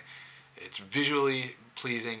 But like Schindler's List, for example. No one's watching Schindler's List going, I wonder how many takes it took him to get that shooting scene down. Like, you're just into it. Yeah. That's not fair because that's such a heavy topic, but it's much different. This is more of like a, it's not a mockumentary, it's not a documentary, but it's it was based on a book written by the band, right? Written by the band, yeah. So it's just, you know, it is in a way a bio flick. It's like a bio, yeah. And I think it's, if you are a fan of them, you're gonna love the movie a lot more, because I think it was represented in a really good way. The actors, I want to say, I started looking up some of the pictures, and at the end of the movie, they actually started showing like some of the things they shot that were just like the ones, like, man, they got great guys. I don't know if that actor was actually doing the singing. I think he was. I think he was doing the singing for Vinny. Like, I think he really was. But I think people are going to really enjoy it. Because it was fun. Even how about for the non-fans? How about for the non-Motley Crue I fans? had fun watching it, but I'm not going to, like, recommend it to people. I wouldn't say it's good. You had fun watching it? Yeah, because it was just like... You wanted to see what was coming up next, or what was the fun part about it? I watched the whole thing. Okay. And the fun part was it's sex, drugs, and rock and roll, and who the fuck isn't going to want to watch that shit? Like, I want to see... Not only that, but it's... I know looking at it that it's not well shot. I know it's the editing's like shit's whatever. I'm actually really happy with how the actors did. I think they did well. It was interesting watching Machine Gun Kelly. So I was very intrigued with the whole thing, and I want to watch what's going on. And it's inspiring to me. I love stories of people doing something that they love doing and it working out. However they handle it at the end, these people go off the fucking rails and start snoring coke off people's asses. I don't give a shit. But the fact that they were there doing it and then they got their break, yeah, it's a dog shit movie. There's a million movies in that same vein. Dog shit movie. The dog shit movie. There's a million movies shot in that same vein. But I know that this is a true story and this really happened. And it's still, I love, it's inspiring to me just to watch it, because I'm moving all that bullshit aside, because I just love that story. That story trope to me is like one of my favorites. And so yeah, I just enjoyed it. It's America. You can be anything you want to be. You want to dress like woman but fuck woman? You go Motley Crue. Motley Crue. I love the idea, by the way, of the table they had in the restaurant where you could just sit down and get your dick sucked. And you know cool. that was something that definitely happened. Really fucking happened, because even if it just happened once, because it's their book, right? So that comes up. They're like, all right, we're not going to talk so much about the crying stuff, but the dick sucking table, that's going to come up 5 times. Of course, and it was like all the people that were around, like the manager and the guy that signed him, all that stuff. Like that was stories they were telling about. You know that they would be at some dinner party and be like, "Oh, Motley Crue, they're nuts. They had a table. Every time you sat down at it, you just get your dick sucked. There'd be some broad under the table. Yeah, you know that's something they were like. They would use as a point of like." They're fucking crazy. How crazy? They bring a dick suck tables. That's how crazy. I think it was funny to me, by the way. I realized that after I watched it that Ozzy was in the movie for like 10 seconds. Whoever acted as him was fucking great. Did you even know it was Ozzy at first, though? Yeah. You did? Yeah. The first introduction I thought we had to him. Maybe I missed it. Because they said that he's on tour with Ozzy. And then immediately cut to the pool where they're sitting there. And then he comes out and I was like, holy shit. So I must have missed that line. Ozzy? Because it took me a minute to figure out who it was. And then once I saw like he gets up top and starts philosophizing to him about how life on tour is, I went, okay. And then when he pisses and laps up his own piss and snorts ants, which ended up being their album cover, the cover for this movie, is Ozzy snorting up ants. I was like, that's kind of a weird choice, I think, For Ozzy? It's not. No, it's a weird choice to put that on the front of the movie when he's in it for like 5 seconds. Yeah, I think it was one of those things, like, you never know what's going to be your favorite little thing. And when they shot the whole movie, and they got that, like, the way it looked, the way it came out, how insane it was, no one's ever fucking, like, that's so nuts. Just the shot of this guy snorting ants. Yeah, it doesn't have everything to do with the movie itself, but it's still just it looks really fucking insane, and you want to put it up there because it just looks cool. Also, I think Netflix rotates covers to keep people like coming back, or keep people that haven't watched it before to maybe take a second look. So you don't think that'll be the cover? In another week or two, I think it'll be a different cover, because when it came out, it said The Dirt with all them standing up, and it's already changed to this one. Oh, that's interesting. I didn't realize that. So yeah. I learned something here today. You didn't know that Netflix rotates covers? They'll update, even for stand-up comedy. They'll change the photo in the front, because I think it just gives people another makes it seem glance. like it's new. They're like, oh, I mean, whereas before they were like, no, I'm not watching that, and then they'll look at it again. They might actually watch it. So I think all those movies have multiple covers. Anyway, I loved it. When I saw him coming out, I was like, oh, here he is. Who's playing this guy? I was so enthralled to see how he was doing it, and that was a lot of fun. I thought that was cool. What about an Ozzy? Are you a Prince of fucking Darkness fan? Black Sabbath was a little before my time, but and I don't think like I was gonna appreciate any like old rock lore that I was gonna get from that movie, because I just wasn't in a place where I liked the movie. Mm-hmm. I wanted to hate it the whole time. I think, and it made it easy. It's fucking stupid. And I mean, those stories and like the things that have happened, I've heard so many things about them, and there's sources that I will appreciate. And this was one where I was like, oh fuck, you don't bring Ozzy into this fucking stupid movie. You gotta bring Ozzy, because if it wasn't for Ozzy, Motley Crue is just such a huge part of their story. I think if I was gonna sum this whole movie up, it would be in the car crash where Vince Neil kills that dude from the other band. Yeah. They did such a poor job of making it emotional, making people give a shit. They just literally, there was like 3 bullet points, like car crash, he pounds on a wall, show him in handcuffs, then he comes back and yells at the band, and they literally did that whole thing in like 35 seconds, and then they were just back rocking again. Tits. All right, get that coke on that hooker's ass. Take 3. And I just said, but I said that's really shitty, but at the same time, it kind of went with the rest of the movie, which was kind of shit. Yep. Yeah, the whole thing seemed rushed. If you're into Motley Crue, you might like the movie. You're gonna have fun with it. Yeah. It's not the best biopic ever fucking made, but as far as it's a movie, yeah, it was rushed. There was too much they needed to cram in, and but it was fun, and it's gonna be fun for people who like Motley Crue or hair metal or like Game of Fans completists. Game of completists have to watch it, because whoever what the hell was that guy's name? I started looking up and I got, the guy, the most evil guy. I think his name starts with like an R in the Roscoe. No, man, Rufus. My wife said it too. My wife told me what his name was, and I was like, yeah, that's absolutely it. But my wife is a psycho about Game of Thrones. You know what she says to me every year before the next Game of Thrones season comes on? She goes, we should watch them all from the first one to the last one. I'm like, I'm not fucking doing that. She's done it like twice though. Yeah. So like after like season 4, she watched them all. Then season 5, she went back and watched them all to get build up to it. Dude, and she's not the only one. I know she is. There's hordes of people that do that. They're just diehards. It's so weird to me because she doesn't watch a lot of anything. Like I'll put a movie on. She's seen like the first 30 minutes of like everything. Hundreds of movies.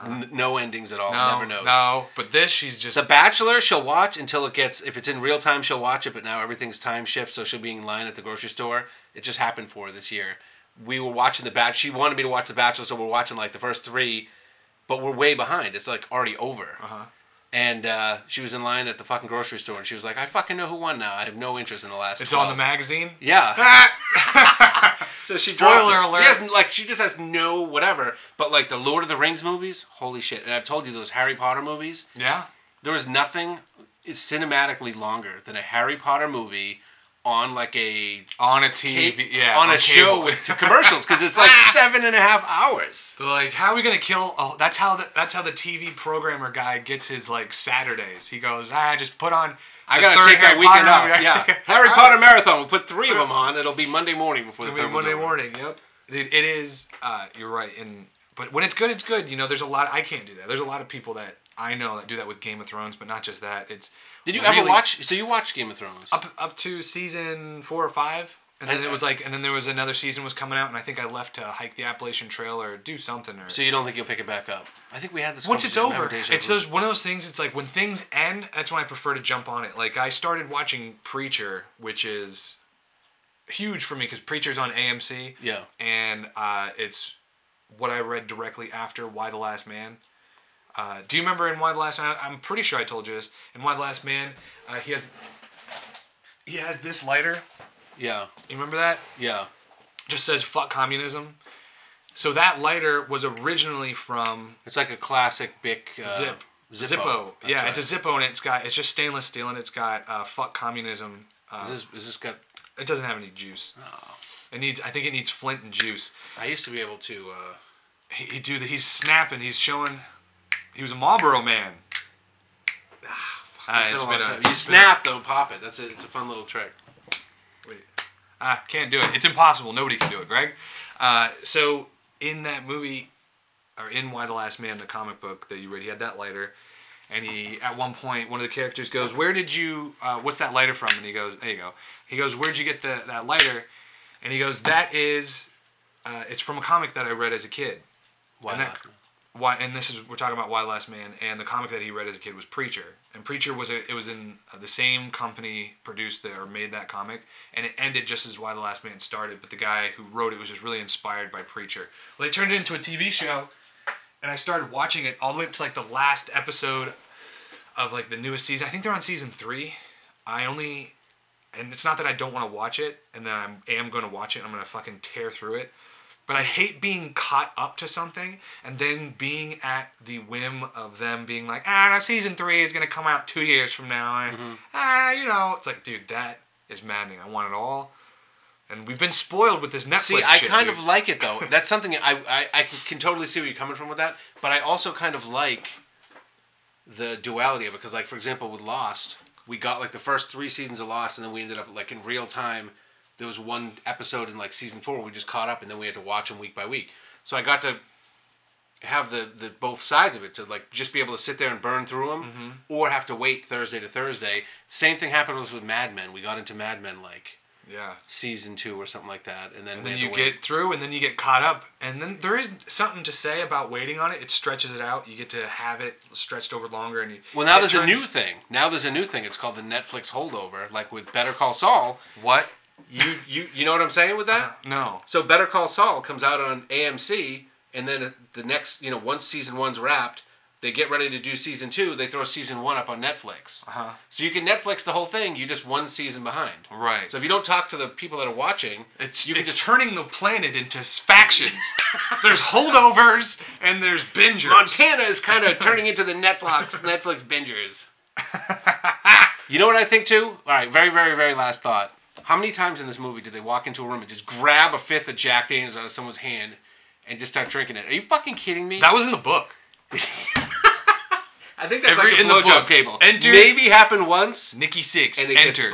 I don't think the blowjob table happened once. I definitely think that was like... Yeah, you're right. I think that they was probably had no shortage of broads that want to get under the table. I think the Jack Daniels thing was no shortage. Yeah, this movie was sponsored, but I'm sure... There was just always a fifth of Jack Daniels. Well, then I hope to get to that level of whatever field I'm in, that I can just walk into a room and aggressively grab a fifth of Jack Daniels out of someone's hand and just start sucking on it. Yeah, and then they're just cool with it. They're like, "That's him. Hey man, what are you gonna do? How much money? Let me just give you more money." Yeah. So I would say watch it if it's there. Greg is saying go ride a bike to a record store and set it on fire, just on the off chance that there might be a Motley Crue something in there, fan or otherwise. So next week's assignment is The Highwayman. Highwayman with Harrelson Woodrow. And Woody Harrelson is in that. It's a Netflix original, so that's what Millennial Book Club is. We just pick Netflix originals. And you watch it over the week, and if you want to be a part of the conversation, write in your thoughts about The Highwayman to us, and then we'll read it on air. If you've noticed, we say that every episode, we've never read anyone's thoughts on the Millennial Book Club segment on air. It's because none of you assholes write us about it. We would even be stoked to hear, because we actually have heard it, not necessarily like we've gotten it through this channel, but we've heard people say, hey, thanks for telling me. I thought that movie would suck. Right. Glad I didn't watch it. Yes. I could definitely say Nelly of Jeff and Nelly, she said that about Roma. That was her. She did write in about it. Even that is great. She, I believe we did mention it. Did we mention that she wrote in and she said, I thought I would feel that way about... That's right. It, we and did mention her review of it because she said... Thanks for helping make the decision. I wasn't going to watch it. Sounds like she wasn't going to watch it anyway. Wasn't going to watch it anyway. So we're helping you out. We're making you become... we watch the movies so you don't have to. Doing the dirty work. Emptying out your queue. Staying ahead of it. You're welcome. But even if you watched one of these movies a while ago, or it's a movie we've already done, and you're like, I still want to say something about it, go ahead and write about it to us, and then we'll read it on air, and we'll discuss your thoughts on it. That would be a lot of fun. So... our email is roadsodamail@gmail.com. We love hearing from you guys. Watch The Highwayman with Woody Harrelson for the next episode, which will be episode 84.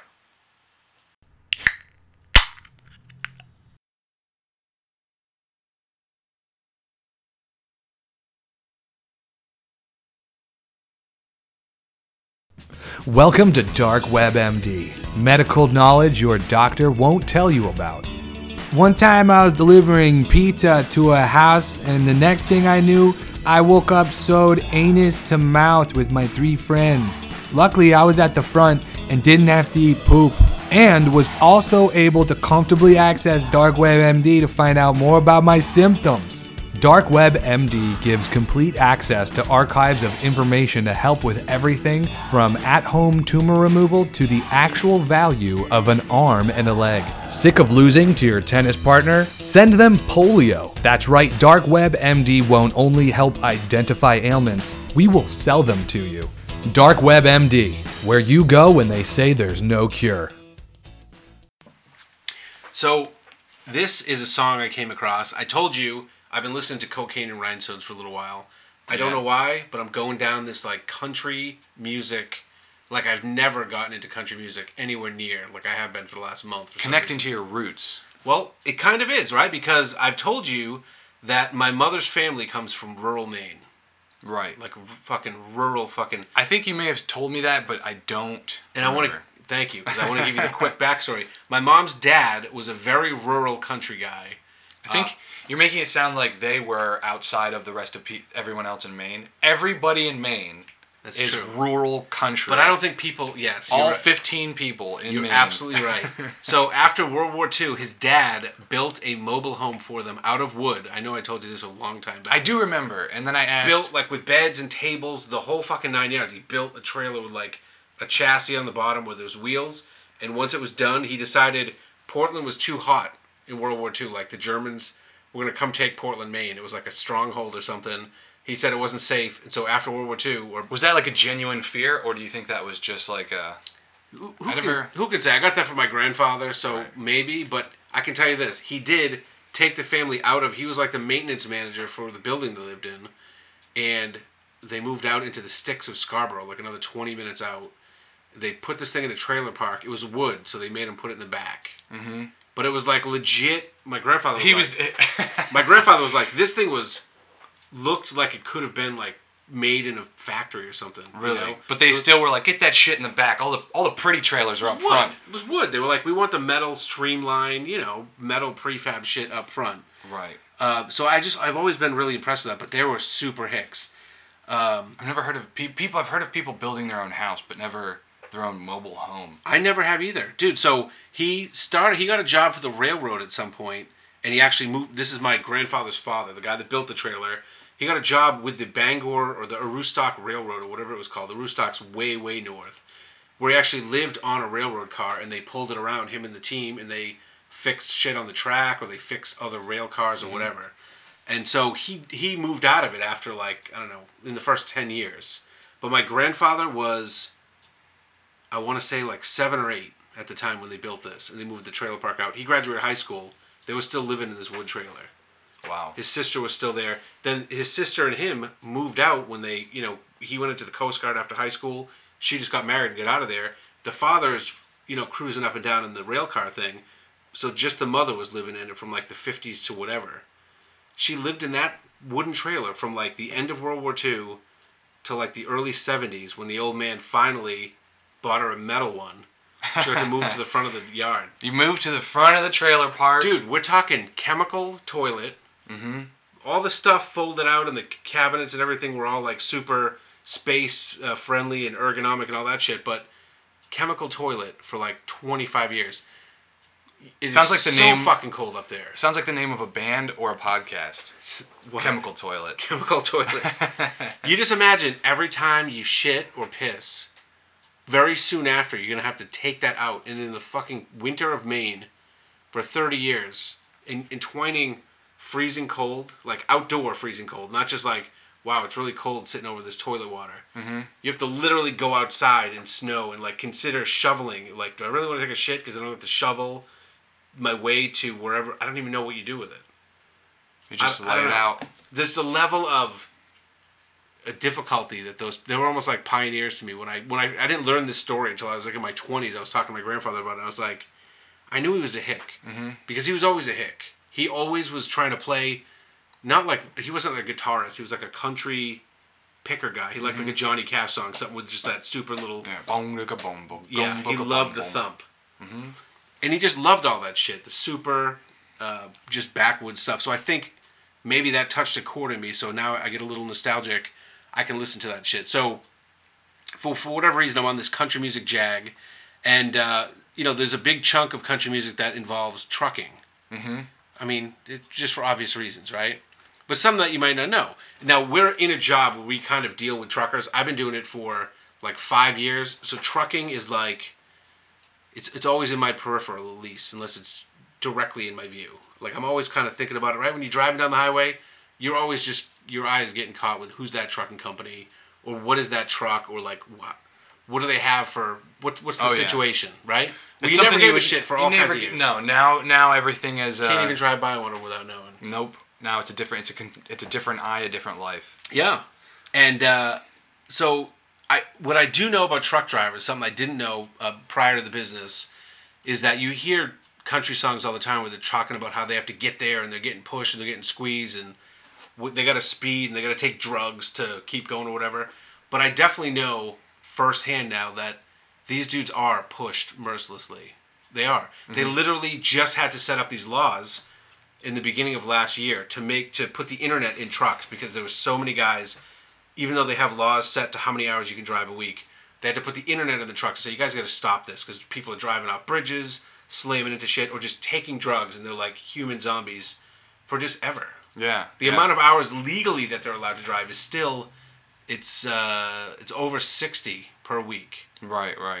That's legally. So they had to make laws to stop them from doing more than that. More than that, yeah. Because what they would do is they would cook the books. They'd have 2 different log books. And then you'd write some hours in one and some in the other, and then, it looks like you've only been driving. That's a lot of hours to drive. Yeah, man. Oh, yeah. Well, I'm going to be sitting anyway. It's like, it's just the nature of America, I think, is that whatever you do for work, if you're a clerk at 7-Eleven, they're like, you got to get all that shit on the shelf, Tommy, then you got to get back and do this, then you got to go. When your job is driving and it's just go, it's just that one thing. I mean, it's something that we can all relate to because we all been on a car trip and driven too many hours. and you just feel so sucked out, right? Yeah. You drive 10 or 12 hours, and you're like, I just want to get there. You're not even like It's because it's a level of focus that you have to have. You know, you're barreling down a road at 80 miles an hour in a 2,000-pound car. Like there's a part of you that's constantly focusing, and that's just draining. You know, I'm glad you said that, actually, because I feel like what's so draining about flying, it's very similar with driving. People don't like to talk about this shit, especially the people that fly the most, like business travelers that are like, oh, your body at some level, some primordial level, knows what the fuck are we doing 6 miles in the air?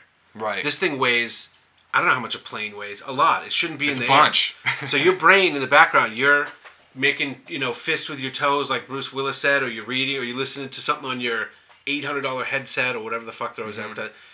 But your body is like, we should be dying. We could die at any moment. And you could die at any moment. They always love to say it's safer than any other type of travel. It is until it isn't. And then your percentage goes to fucking zero.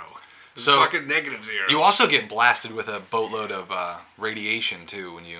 Because you're so high up and you're like through the... Up higher into the... Exactly. Yeah. Yeah, well, I think like one cross-country flight is equal to like just, I don't know how much radiation that you get from like an X-ray or something. Like 4 solid minutes of X-rays on new balls is what I've heard. Yeah, just direct contact. Bam. Yeah.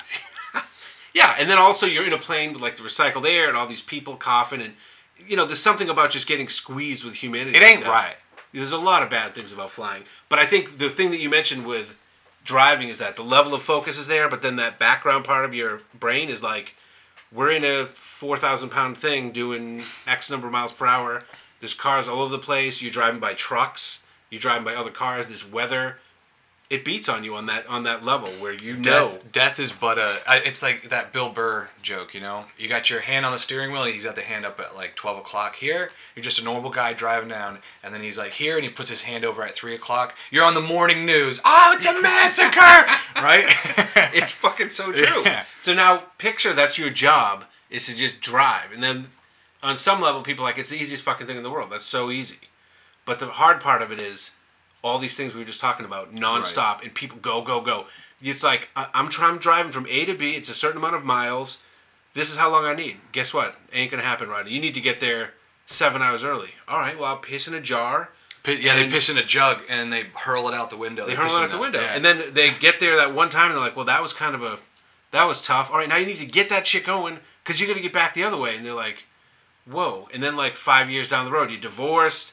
Your fucking life is just totally in a mess because you're always living in that half awake... Trucker till I die. Half awake, half sleep thing, And so now combine that, I think we can agree with truckers being just, mentally and physically abused by the pressure that is put on them to do it. Not to mention it's their job. Every mile you drive...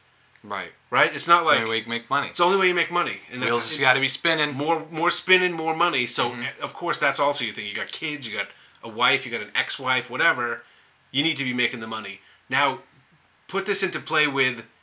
In America, trucking is a very big job. Like the number one. It's the number one job. And, in fact, in 29 states of 50... It is the job held by most people. Like when people list, what do I do for work? Mm-hmm. The number one response in 29 of 50 states is truck driver. Mm-hmm. That's fucking insane. It's like... And then below that is Walmart. Right below that is Walmart. I'm not joking. Maybe. Yeah, it's like nationwide, it's truck driving is the most common job in America. And then right below it, the most common employer is like Walmart. Well, okay. But so the Walmart thing, it's a little different because there's a million different jobs. You know what I mean? When you put truck driver... Right, of course. It's a very specific just thing. Shows it how much is how many there really are. Yeah, it shows how big it is. Yeah, it's millions of people. There's 300 million people in the company, in the company, the U.S. corporation. Well, now it is with President Donald Trump. It is a company. He's running it like a business. Running it like a business. So there's so many of these people, right? It's between 2 and 3 million. I saw estimates over 3 million, but we're not talking about a guy whose job it is to drive back and forth from Tallahassee to Pensacola 4 hours or 8 hours each day, and he sleeps at home. We're talking about those dudes that are out there. Long haul, over the road guys. They got a bed in the back of the truck, in the back of the cab, and they're coming home once in a while. Those are the guys I'm specifically thinking of. So this one particular country song caught my ear. It's called Trucker Speed. Okay, ready for this guy's name? This guy changed his name to be a country singer. He's from Canada, and then he came down here like 30 years ago, and he's been. So he's got a fake name. He's got a fake singing name. He's got a fake singing name. Fred Eaglesmith. Oh, what was... That's country as fuck. That is country as fuck. His name was like fucking Fred Waltersheim or something, you know. Chad Winkleworth. He had some shitbag regular name. It was some not shitbag. very country. He wasn't an Eaglesmith. He wasn't an Eaglesmith. I'll tell you that. His name was George Eaglesmith. Yeah. Sounds like something any foreigner would come to America and be like, I want the most American name I can have. It's a great name. When you put Eagle in there, it's a great name. And so... My name's Sam Patriotin. He's singing... Oh, you know, one last thing I wanted to say, because we're talking about how many people do this job, how big of a deal it is, the stress people put on it. You're sitting here listening to this podcast going, well, whatever. This is like, we get it. There's a lot of truck drivers. What does that have to do with me? These people are out there driving day and night to get us our shit. Mm-hmm. Over 70%, that's a conservative estimate, of every fucking thing you have traveled by truck in America. Some point. Right. You buy something on Amazon, that shit travels on a truck. Of course, yeah. All the shit, look around, everything you have traveled by truck. This country is almost 3,000 miles across, 1,500 miles north to south. The internet and bottled water and fucking rubbers and food, everything is getting delivered at such a ridiculous interval. Doesn't it sometimes amaze you that you buy something on Amazon and it actually gets there quicker than you thought it would? You'd be like, I don't know, this is some bullshit little fucking $10 thing that I was getting.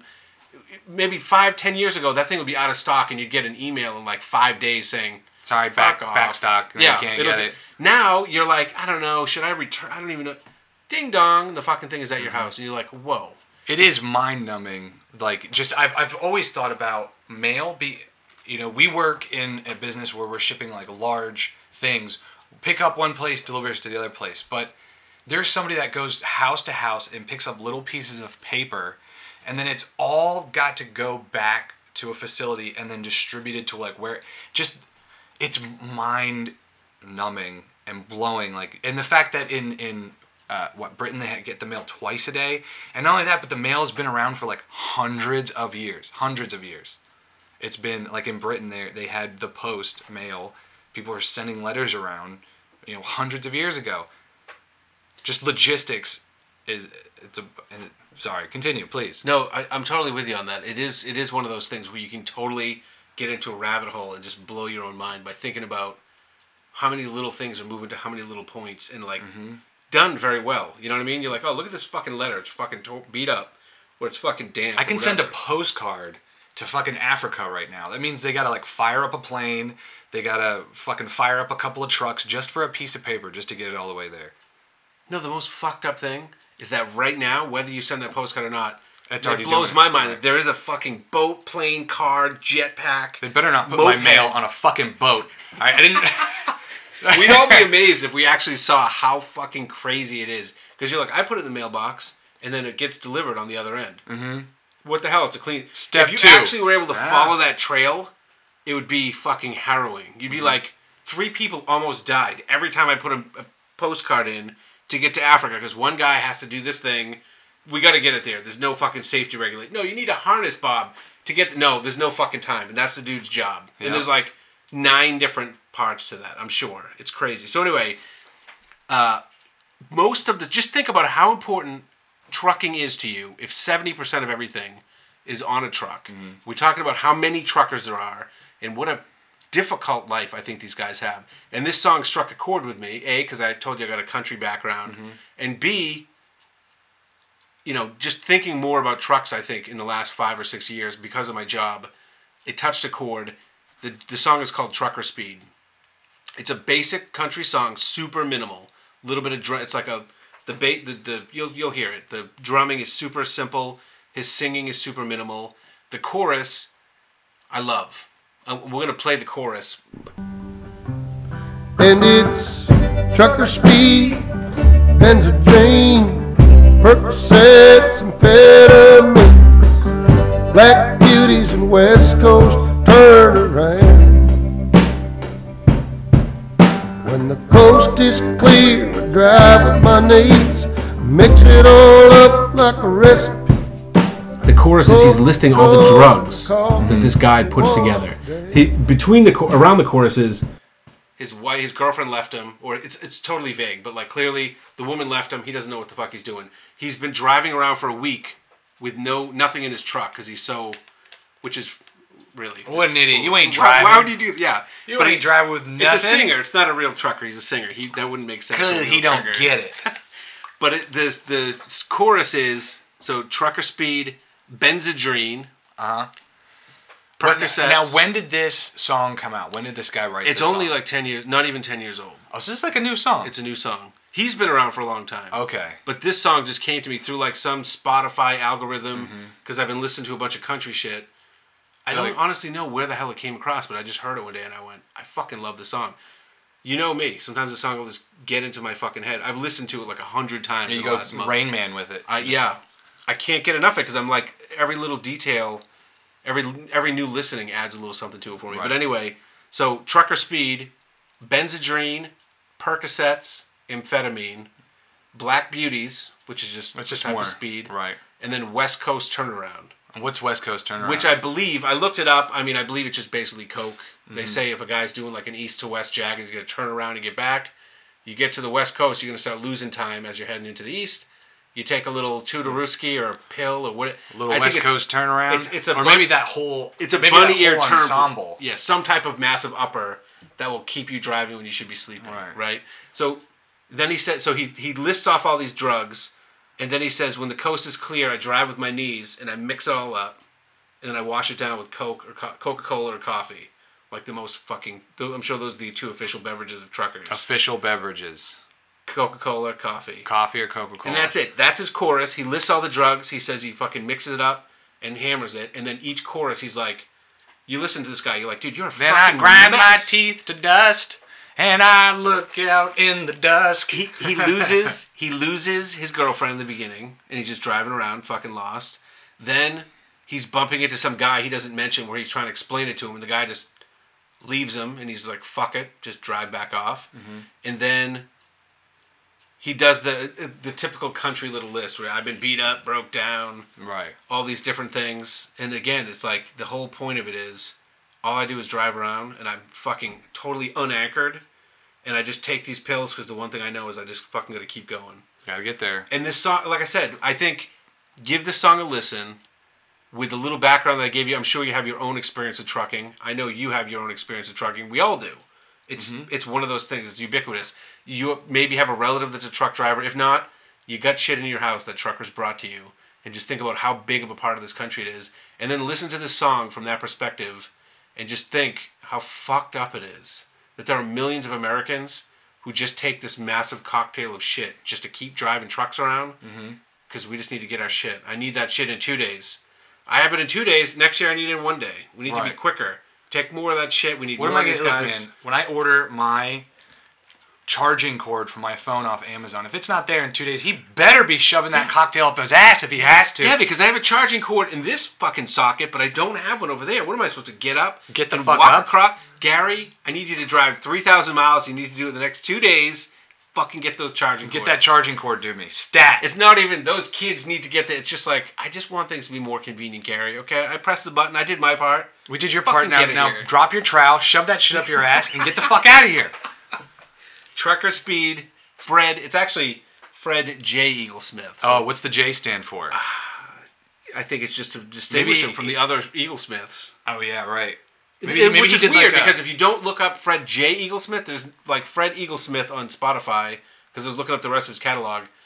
It didn't come up with anything. Fred J. Eaglesmith. You gotta add the J. J is part of it. Maybe he's just a huge fan of The Simpsons because it's so American. And he's like, what's the most American show and the American name? I would love to hear Fred J. Eaglesmith as a huge Simpsons fan, but What's the J stand for? Nothing. It's just J.